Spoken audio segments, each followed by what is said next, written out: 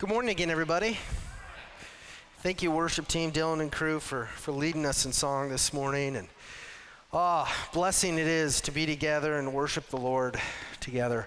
If you're new with us, thank you for being here. If you're here and your kids are doing Vacation Bible Sundays and this is your first time, I thank you for coming out, and I hope you have a good experience here at our church and that you're welcomed well.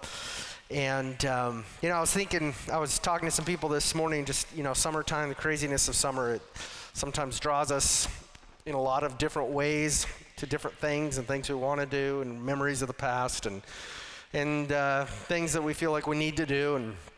And the truth is that all of it is empty without Jesus. It just is. In the big picture, it just doesn't matter.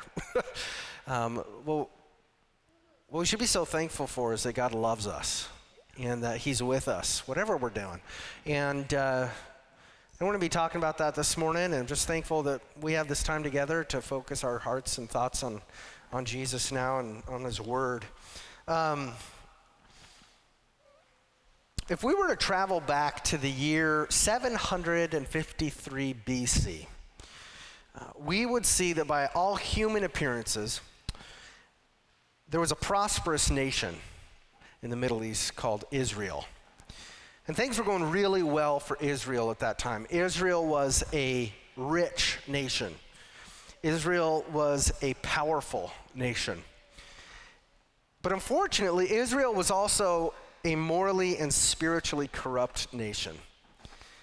The people of Israel worshiped the Lord with their lips. He says this, the Lord says this, "You worship me with your lips, but in your hearts you're far away from me."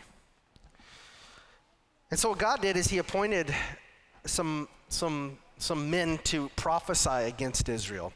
And he came to a shepherd, a humble shepherd named Amos. And he said, "Amos, I'm going to use you to prophesy against my people." And God the Holy Spirit filled Amos, and he spoke these words to Israel. God says, I despise your feasts, and I take no delight in your solemn assemblies. Even though you offer me your burnt offerings and grain offerings, I will not accept them. And the peace offerings of your fattened animals, I will not look upon them. Take away from me the noise of your songs, to the melody of your harps I will not listen. But let justice roll down like waters and righteousness like an ever-flowing stream. So what God is saying here should humble all of us. It definitely pushes against the 21st century mindset that however you want to worship God is good. Whatever is good for you is good, right? That's not what God says. God says that a church can sing songs of worship to Him. A church can bring large offerings to Him. A church can have wonderful times of fellowship. A church can do all these things, and at the same time, God can despise that church. And likewise, an individual person can attend church regularly and sing songs of worship to God and give offerings to God, and at the same time be despised by God. That's powerful. Now, from an earthly standpoint, the Israelites back in 753 BC, of all people, they had everything they needed to worship God rightly in a way that He would not despise. God had given the Israelites instructions to build this temple where they could meet with God and worship Him in. And God had given the Israelites His law, which describes how sinful people can know God and worship Him. So even though the Israelites had the temple, and even though they had God's law, why did God despise their worship at that time? This is why. Because neither worshiping God in a certain building nor knowing what God's law says can make someone love the Lord. Neither worshiping in a certain building or knowing what God's law says can make a person trust the Lord with all their heart. And the Israelites at this point, they fooled themselves into thinking that they could get away with being greedy and sexually immoral and foolish and worshiping all these other gods during the week, just as long as they made it to the temple on Sabbath to worship God. And that's what God is preaching against here. Now, fast forward 800 years then, okay, to the middle of the first century AD now, and the Jews still took great pride in the temple, and they still took great pride in being keepers of God's law because God had sovereignly given them the law to be the light for all nations. But their worship was still displeasing to God because even though their lips sung his praises, many of their hearts were far from him. And as we read about the spiritual struggles and the rebellion of the Jews in the Old Testament and the New Testament, we should never think that we could have worshiped God better than the Jews. I've heard people say, well, if I were in the garden, I wouldn't have eaten that apple. Really? Okay. You have a very high view of yourself. That's sweet. This is the reality. All of us, Jews and Gentiles, we're all part of the same human race. It doesn't matter what your race or your culture, your ethnicity, you're human. And as humans, we're flawed and we have, we're inherently born sinful. And because our sin has warped every part of our personhood, this is reality. All of us are prone to do this. All of us are prone to worship God with our lips, but to have our hearts be far away from him.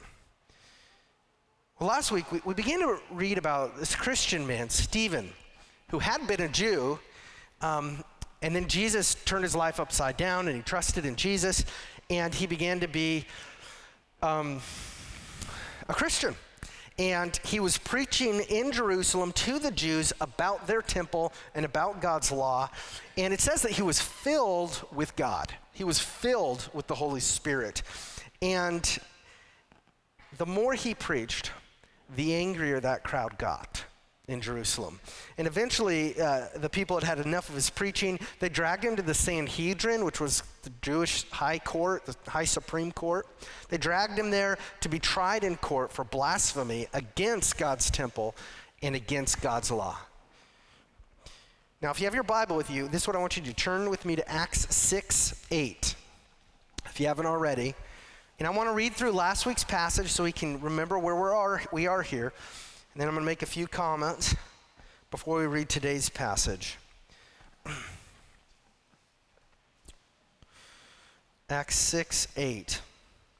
So we're in the first century now, right? This is when this passage is taking place. This takes place after Jesus' death and resurrection and ascension into heaven. Let's ask the Lord to help us as we read his word. Dear Lord, you are the one true God of the universe.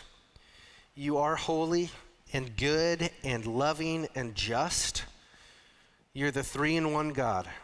You're the Father and the Son, Jesus, and the Holy Spirit. And we just thank you for showing yourself to us in your word. And as we read it, we confess we need your help. We need your help now, not just to pay attention, not just to focus, but especially to be changed by your word.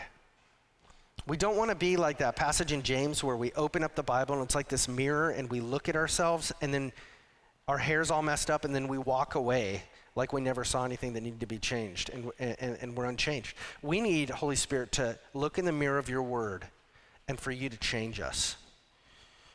And we need to be more holy like you, Jesus. And so, Holy Spirit, we can't do this on our own.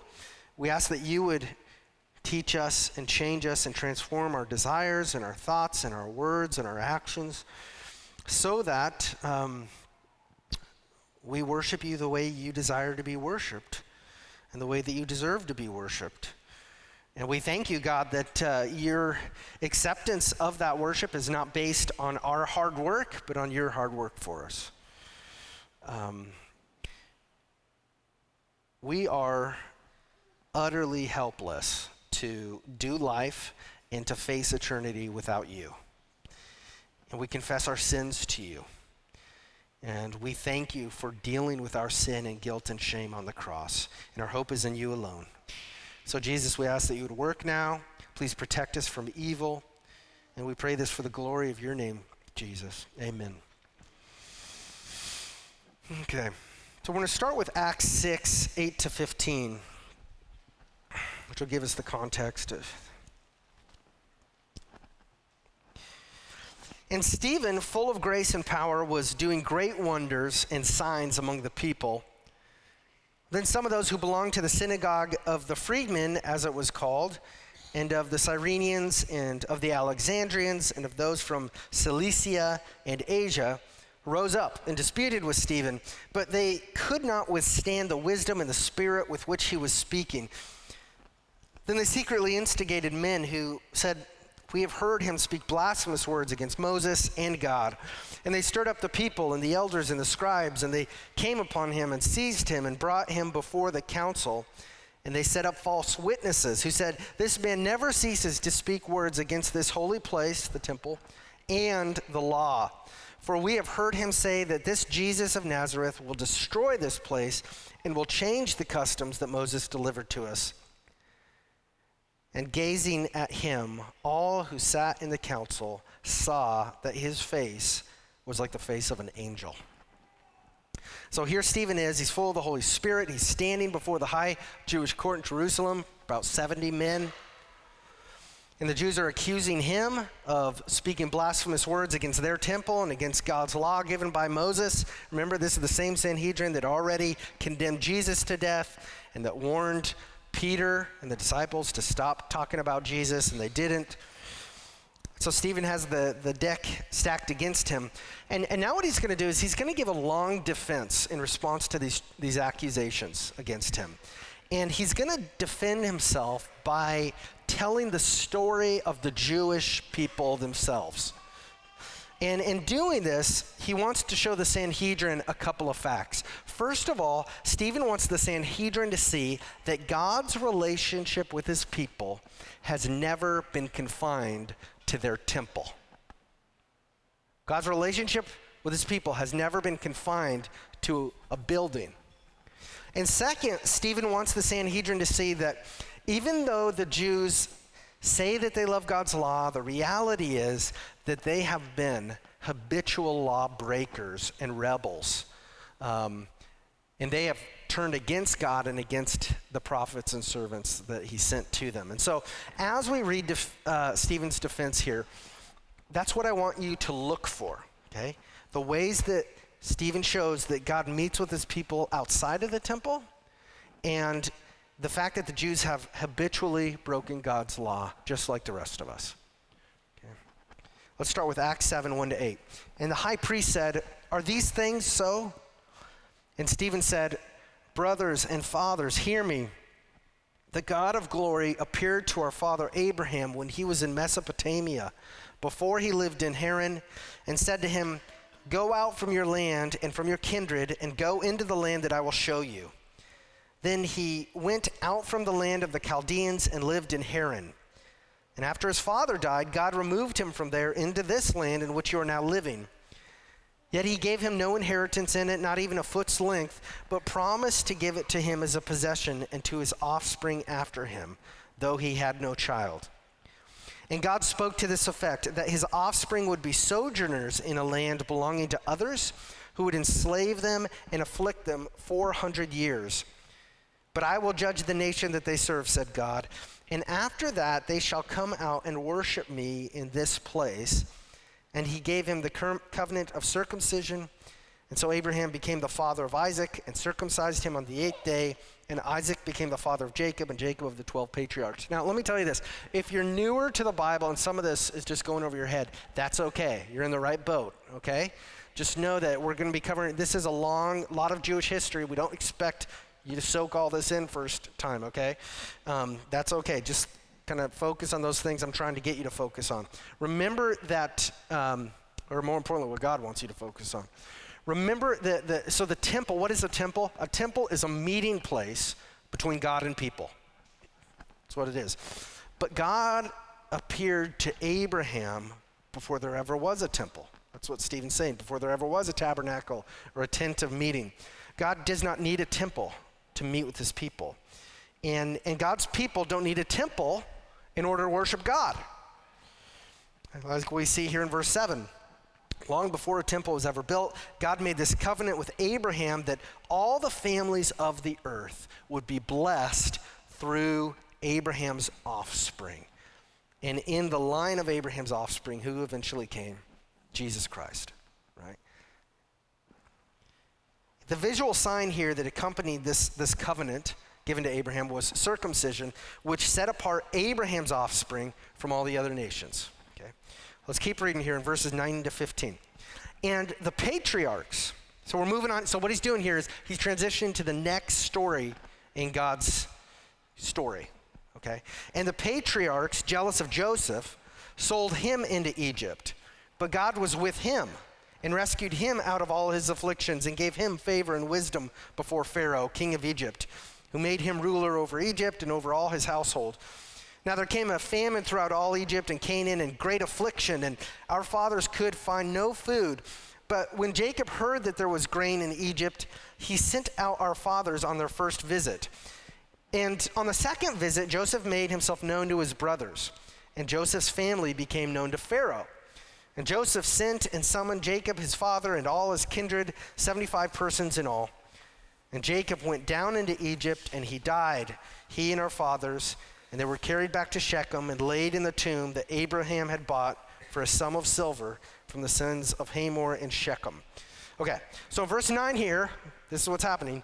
Stephen says that the patriarchs who represent all of the future Jewish nation, right, the 12 patriarchs, the 11 here, they turned against their brother Joseph, and they sold him into slavery in Egypt. So listen, the reason why the rest of the Jews down the line would be enslaved to the Egyptians is because their own patriarchs turned against God's servant, Joseph. So before the Jews ever multiplied in Egypt, their own patriarchs had rebelled against God. They'd rebelled against God's servant, Joseph. And at the end of verse 9 here, it says that God was with Joseph. When? When he was sold into slavery in Egypt. When that happened to Joseph, God was with him. And again, this is before the temple was built. And so Stephen is showing the Sanhedrin that God has a history of meeting with his people and delivering them from evil, even without a temple and even outside the Holy Land of Israel itself. Okay, let's read verses 17 to 43 now, next part of the story. But as the time of the promise drew near, which God had granted to Abraham, the people increased and multiplied in Egypt until there arose over Egypt another king who did not know Joseph. He dealt shrewdly with our race and forced our fathers to expose their infants so that they would not be kept alive. At this time, Moses was born, and he was beautiful in God's sight. And he was brought up for 3 months in his father's house. And when he was exposed, Pharaoh's daughter adopted him and brought him up as her own son. And Moses was instructed in all the wisdom of the Egyptians, and he was mighty in his words and deeds. Well, when he was 40 years old, it came into his heart to visit his brothers, the children of Israel. And seeing one of them being wronged, he defended the oppressed man and avenged him by striking down the Egyptian. He supposed that his brothers would understand that God was giving them salvation by his hand, but they did not understand. And on the following day, he appeared to them as they were quarreling and tried to reconcile them, saying, "Men, you're brothers. Why do you wrong each other?" But the man who was wronging his neighbor thrust him aside, saying, "Who made you ruler and a judge over us? Do you want to kill me as you killed the Egyptian yesterday?" At this retort, Moses fled and became an exile in the land of Midian, where he became the father of 2 sons. Now, when 40 years had passed, an angel appeared to him in the wilderness at Mount Sinai in a flame of fire in a bush. And when Moses saw it, he was amazed at the sight. And as he drew near to look, there came the voice of the Lord. "I am the God of your fathers, the God of Abraham and of Isaac and of Jacob." And Moses trembled and did not dare to look. And then the Lord said to him, "Take off the sandals from your feet, for the place where you are standing is holy ground. I have surely seen the affliction of my people who are in Egypt, and have heard their groaning, and I have come down to deliver them. And now come, I will send you to Egypt." So this Moses, whom they rejected, saying, "Who made you a ruler and a judge?" this man God sent as both ruler and redeemer by the hand of the angel who appeared to him in the bush. This man led them out, performing wonders and signs in Egypt and at the Red Sea and in the wilderness for 40 years. This is the Moses who said to the Israelites, God will raise up for you a prophet like me from your brothers. This is the one, who's he referring to? Jesus there, right? This is the one who was in the congregation in the wilderness with the angel who spoke to him at Mount Sinai and with our fathers. He received living oracles to give to us. Our fathers refused to obey him, but thrust him aside, and in their hearts they turned to Egypt, saying to Aaron, make for us gods who will go before us. As for this Moses who led us out from the land of Egypt, we do not know what has become of him. And they made a calf in those days and offered a sacrifice to the idol and were rejoicing in the work of their hands. But God turned away and gave them over to worship the host of heaven, as it is written in the book of the prophets. Did you bring to me slain beasts and sacrifices during the 40 years in the wilderness, O house of Israel?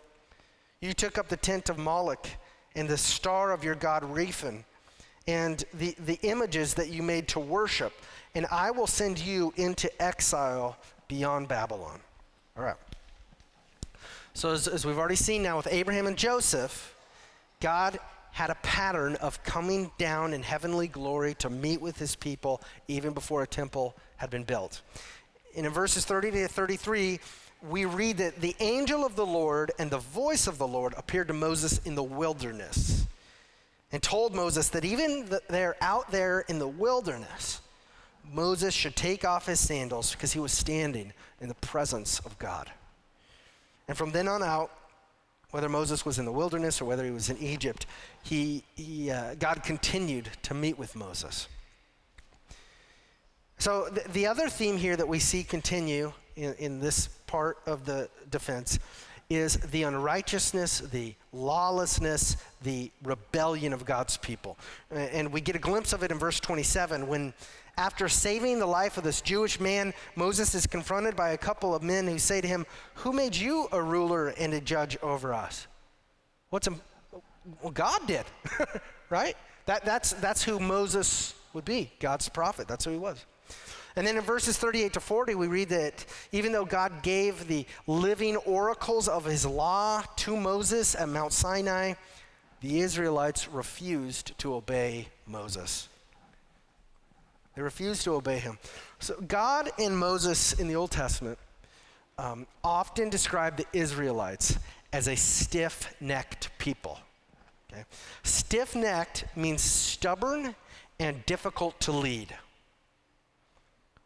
Stubborn and difficult to lead. It was a farming term that a farmer would call one of his oxen stiff-necked if that ox would refuse to turn its head in the right direction, right? No matter how much that farmer tried to prod that ox in the right direction, that ox would not turn its head and it would stubbornly go in the wrong direction. It was stiff-necked. And when the stiff-necked Jews of the Old Testament refused to obey Moses, they were actually refusing to obey God himself. Because Moses was the leader that God appointed to oversee them. But the Israelites showed they didn't want Moses, they didn't want God, they didn't want God's law, and so they built false gods to worship instead. And verse 42 says that as a result of their actions, God turned away from them and he gave them over to worship false gods. He says, if you want to worship demons, worship demons. And so Stephen here uses Moses' life to show the Sanhedrin, right? He's on trial, that two things, both that God doesn't need a temple to meet with his people because he met with Moses out in the wilderness and in Egypt. And he's also showing the Sanhedrin that the people who the Sanhedrin represents, the Jews, they have a long history of rebelling against God's law, right? Because remember what's going on. What's Stephen being accused of? Being a rebel against God's law. Okay, now let's read verses 44 to 50. Our fathers had the tent of witness in the wilderness, just as he who spoke to Moses directed him to make it, according to the pattern that he had seen. Our fathers in turn brought it in with Joshua when they dispossessed the nations that God drove out before our fathers. So it was until the days of David, who found favor in the sight of God and asked to find a dwelling place for the God of Jacob. But it was Solomon who built a house for him. Yet the Most High does not dwell in houses made by hands, as the prophet says. Heaven is my throne, and the earth is my footstool. What kind of house will you build for me, says the Lord? Or what is the place of my rest? Did not my hand make all these things?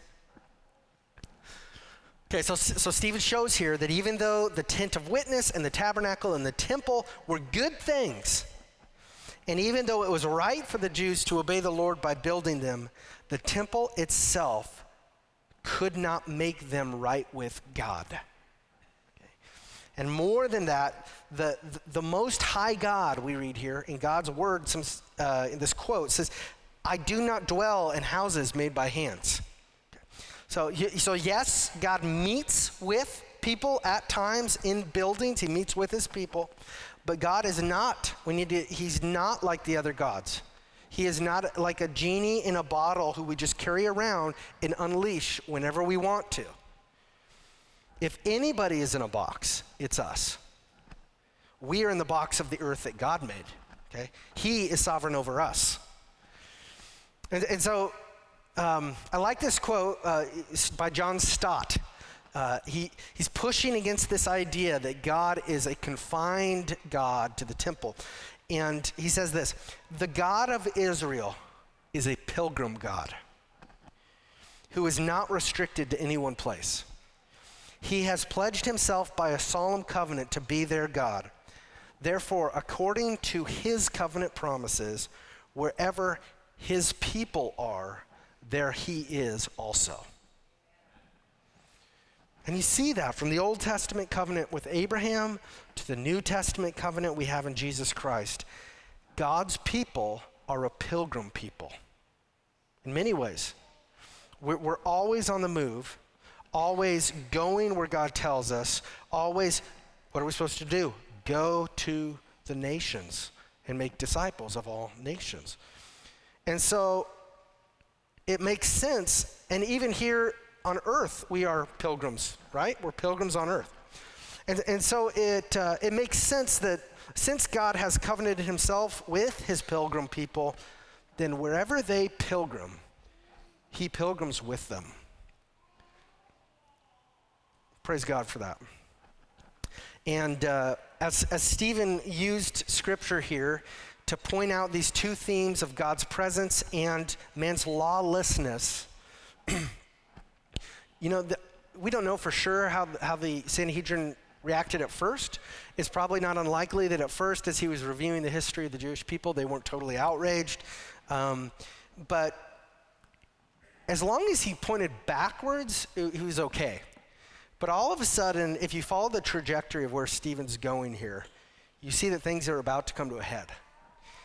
Because now, instead of pointing backward in time, Stephen's going to point forward to the present members of the Sanhedrin. And he's going to accuse them of wrongly idolizing the temple and of wrongly interpreting and abusing God's law, even though that's the one those are the things he's on trial for in court. Let's read how Stephen does that here in verse 51.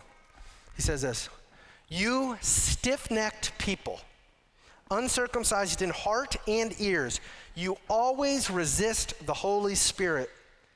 As your fathers did, so do you. Which of the prophets did your fathers not persecute? And they killed those who announced beforehand the coming of the righteous one, whom you have now betrayed and murdered, you who received the laws delivered by angels and did not keep it." That is Holy Spirit-filled courage and boldness. And so now, this is what he's doing. Stephen is grouping all the members of the Sanhedrin with the rebellious Hebrews of the past. And he says they are just like the rebellious fathers. Stephen says, you are stiff-necked and stubborn. You are leading people in the wrong direction. You are uncircumcised in heart and ears. Because even though you're circumcised outwardly, your hearts are uncircumcised and still connected to sin and lawlessness. Stephen says, you always resist the Holy Spirit of God. You've disobeyed God. You persecuted and killed the prophets that he sent to you. And worst of all, you killed the righteous one. You killed the one that God sent to you, Jesus Christ. You betrayed him. You murdered Jesus, the Christ. And you boasted in the fact that you're the ones who received the law, but you murdered the author of the law. Whew. And as he spoke these words to the Sanhedrin, this was spirit-led. This was not a careless spewing out of words onto these people. Stephen was filled with the Spirit, and his words were an indictment from God himself onto the members of the Sanhedrin. And Stephen's telling the Sanhedrin that the prophet Amos's words that we read at the beginning of this message are still true of them. Even though they meticulously kept God's feasts, God despised the way that they feasted, because they feasted as unbelievers. And the songs of the Jews did not please God's ears, because all he could hear were the cries of the Jewish crowd to crucify his son Jesus. And the offerings of the Jews God hated, because the Jews hated what God offered to them, his only son. It didn't matter if the Jews loved the temple and had a long history of meeting God in the temple. If they weren't worshiping God rightly, if they weren't trusting, if they were trusting in themselves instead of trusting God, if their hearts were not circumcised, their hearts, then worshiping in the temple was pointless. And if they came to God thinking that they were righteous law keepers, they were fooling themselves. They were sinners just like everybody else, and they had not only turned against God and his servants, but especially they had turned against and killed his only beloved son, Jesus. So, what makes you and me today any different from the Israelites and the members of the Sanhedrin? How do we know that God accepts our songs and our offerings and our worship and our fellowship? Aren't we sinners too? Yes. Haven't we turned away from God at some point in our lives? Don't we battle sin every day? Yes. Haven't we been stiff-necked at times and resistant to God's lead? Yes. And aren't we just as guilty as killing of them as killing Jesus? We can't just put this on the Jews and the Romans. Aren't we guilty? I mean, we weren't alive when it happened, but Jesus didn't go to the cross just to pay for the sins of that one generation who was alive when he was alive. Jesus went to the cross to suffer for the sins of all generations of humanity, past, present, and future. So how can we be confident that God accepts us and that he accepts the worship that we bring to him when we gather as a church family? Listen closely. We will only be acceptable to God, and our worship will only be acceptable to God when we are trusting in Jesus Christ alone to make us acceptable to God. We're only acceptable to God. Our worship is only acceptable to God when we're trusting in Jesus Christ alone to make our worship acceptable to God. We must believe that Jesus fulfilled the law for us, because none of us could ever meet the requirements of that law. It is too holy, it is too perfect for us. We must believe that Jesus is the righteous one who did it for us. So that means I'm not assuming this about everybody in here, because one of the biggest hurdles to get over in order to trust Jesus is to admit that you need him because you're a sinner, you're a lawbreaker. I'm talking about Christians here. We don't take pride in how well we keep the law or how well we worship God or how impressive all the things are that we do for God. All of our works are pointless if we've broken the law at even one point. And we all have. God says that all have sinned and fallen short of the glory of God. But Jesus never sinned. Jesus was and is and forever will be the glory of God. God's law is perfect, it stands forever, and thankfully, God came to earth and fulfilled the law for us because he loves us and because we need his righteousness in order to be at peace with him. We need to be covered by his righteousness. That's what Jesus accomplished for us and offers to us if we trust in him. Jesus is our law fulfiller. And besides being our law fulfiller, Jesus is our true temple. Okay? Jesus is the only temple we need. Jesus is where we meet with God. Jesus is the perfect Lamb of God whose blood was shed on the cross to suffer for our sins and to purify us from all righteousness. He was the final sacrifice for us. Jesus' flesh was the temple veil that was torn in two, so we might no longer be separated from God, but so that we can now confidently approach the throne of God in his grace and glory. Jesus is our true high priest who offered himself as our sacrifice. Jesus is the one mediator between God and man. Jesus is the high priest who has taken us and hidden us in his blood forever, and he intercedes for us in heaven. Jesus is our true temple where we meet with God. Anywhere Jesus is where we can meet with God and worship him as his people. And Jesus told us, his followers, surely I am with you always, even to the end of the age. So wherever we go, Jesus goes with us. He's our pilgrim God, and we can worship him wherever we are. And God accepts us, and he accepts our worship if we trust that Jesus makes us acceptable to God and that we can't make ourselves acceptable to God. We trust that God is pleased with our songs. We trust that God is pleased with our offerings and our fellowship, not because we have done these things perfectly or without sin, but because we trust that the righteousness of Jesus with which we are covered through faith worships God perfectly for us. God makes us born again when we trust in Jesus. He makes us new creations with circumcised hearts.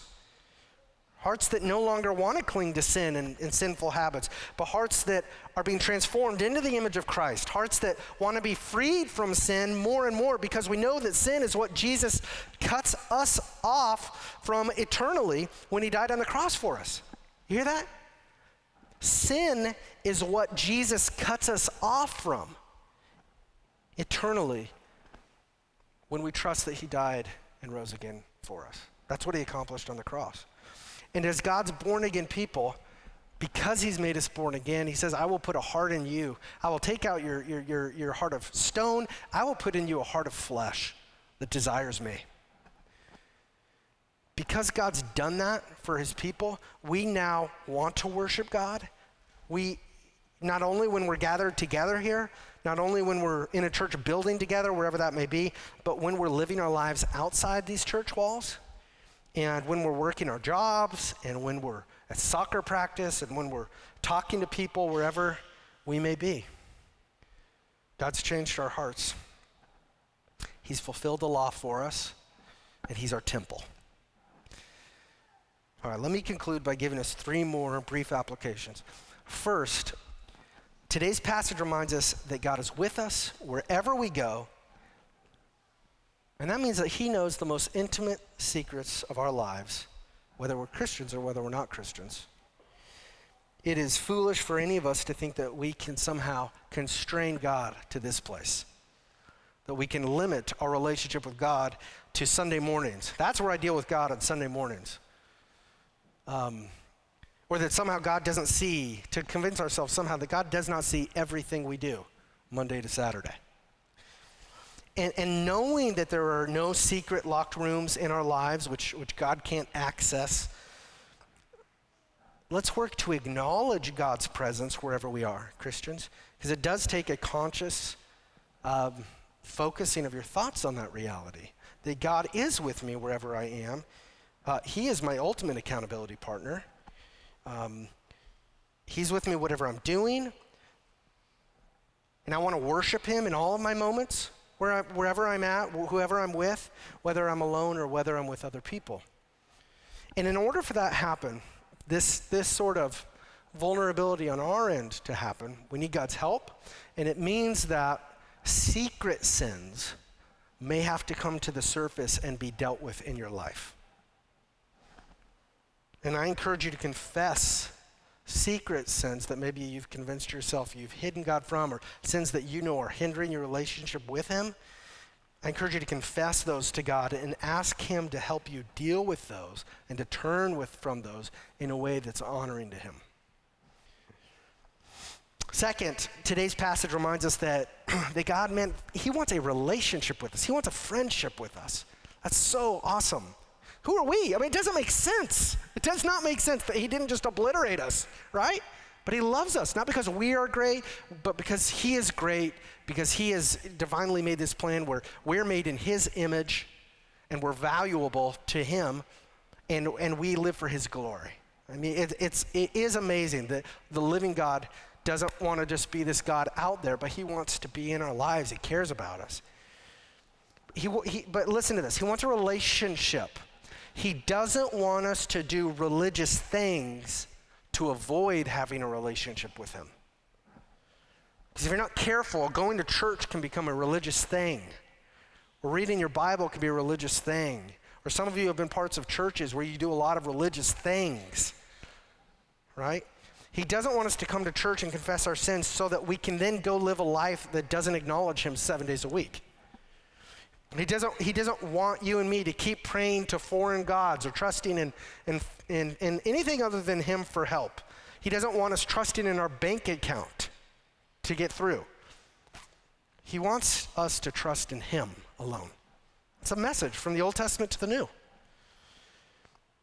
God shows from the first page of the Bible to the last that his desire, what he wants, is to love and redeem a people for himself who he will eternally bless and who will live to bring him the glory he deserves. Thank God we don't need religious works or priests or buildings to come to in order to come to God. You only need Jesus. He's the temple.